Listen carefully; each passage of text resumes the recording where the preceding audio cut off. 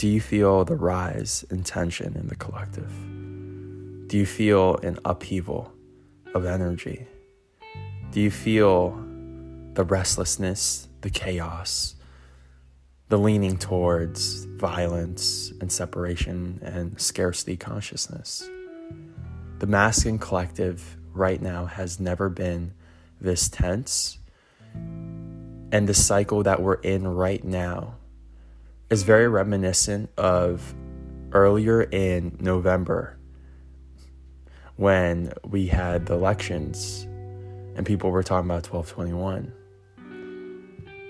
But the polarization energy, especially with what's happening in Israel and Palestine and everything happening right now, is causing the masculine to feel so tense and on edge.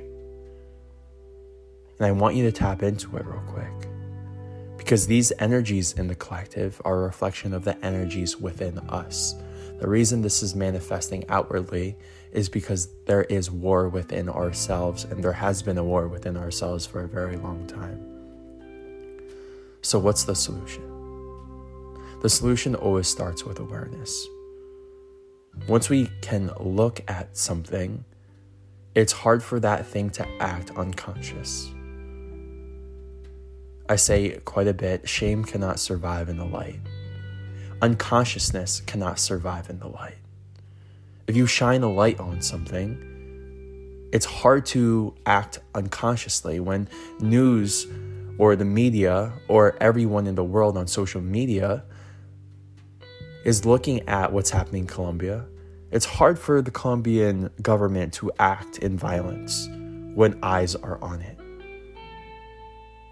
So number one is awareness. Being aware of the war within us is very healing. Number two, the way we act is going to be a reflection of how we are approaching the war within ourselves. You'll see people post about Israel, and it's very combative. The way they post, it's like they are continuing a war, and they're dehumanizing a different group or another group. Or people are talking about the vaccines, and they're dehumanizing a demographic.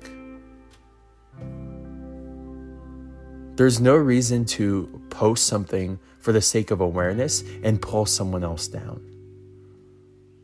And you can almost tell that if someone is coming from a space of shedding awareness and shedding light through attacking someone else and demonizing a group, that there's always an unconscious battle happening within them. The reason this is all happening on a more micro scale is because consciousness is expanding. And the way consciousness expands in the collective is that it stretches out. Ego stretches out as far as possible. And we see how far we can separate, how far we can divide, or how much we can divide, until we snap back to the center and realize we are killing ourselves. And this is an important message to you because the darkness always works for the light. And as a light worker and starseed and soul, a conscious being, it's easy to look at the chaos outside of you and say, this is not good. I need to do something. You need to realize that the battle isn't good versus darkness, isn't dark versus light, because the darkness works for the light. The more we polarize, the more we realize and become conscious that we are polarized and therefore come back to center. And so as chaos happens, it's easy for a light worker like you listening to this podcast right now to freak out and think that this is you against the world, that your manifestation is you against the world. No, everything is happening for you. It's a hard truth to wrap your head around in chaos, but you can look at it through the eyes of fear or through the eyes of love. And I choose love, and I want you to do the same.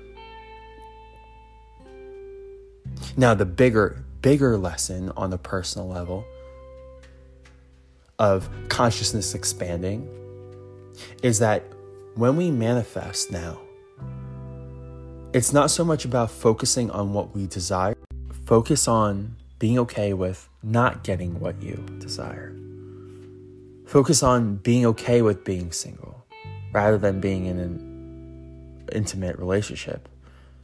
Focus on being okay with not having the money that you want or crave, than consciously trying to manifest and visualize success.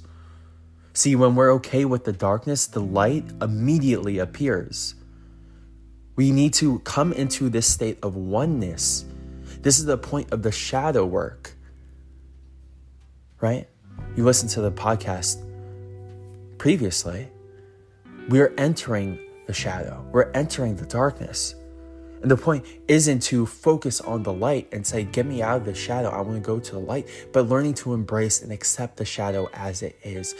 Being okay with the state of the world and understanding that we are working towards the light and everything is working for the union energy, for the new earth.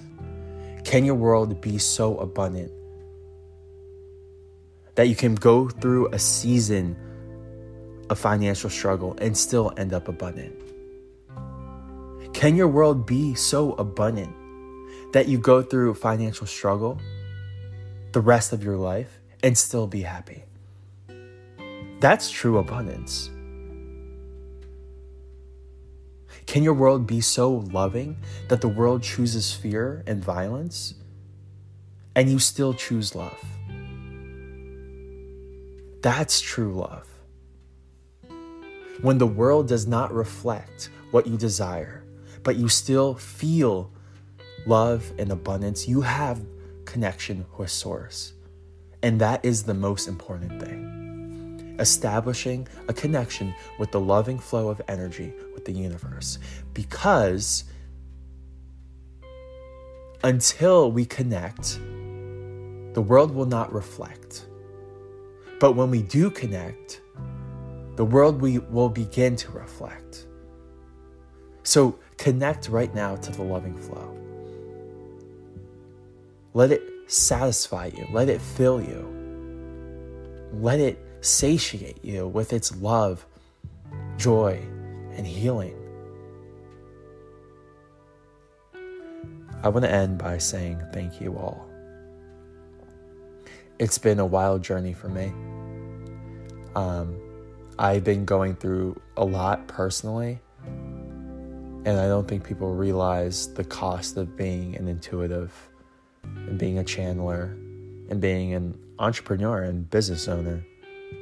I work my ass off and I do it from a place of love, and I realize that this is a privilege. Being able to speak my truth makes me so happy. It makes me feel so fulfilled. And to connect with you all is a joy that I cannot properly describe. So thank you for allowing me to be a light. And it is my honor to hold a light and hold space for your own purpose to shine. I love you. Bye.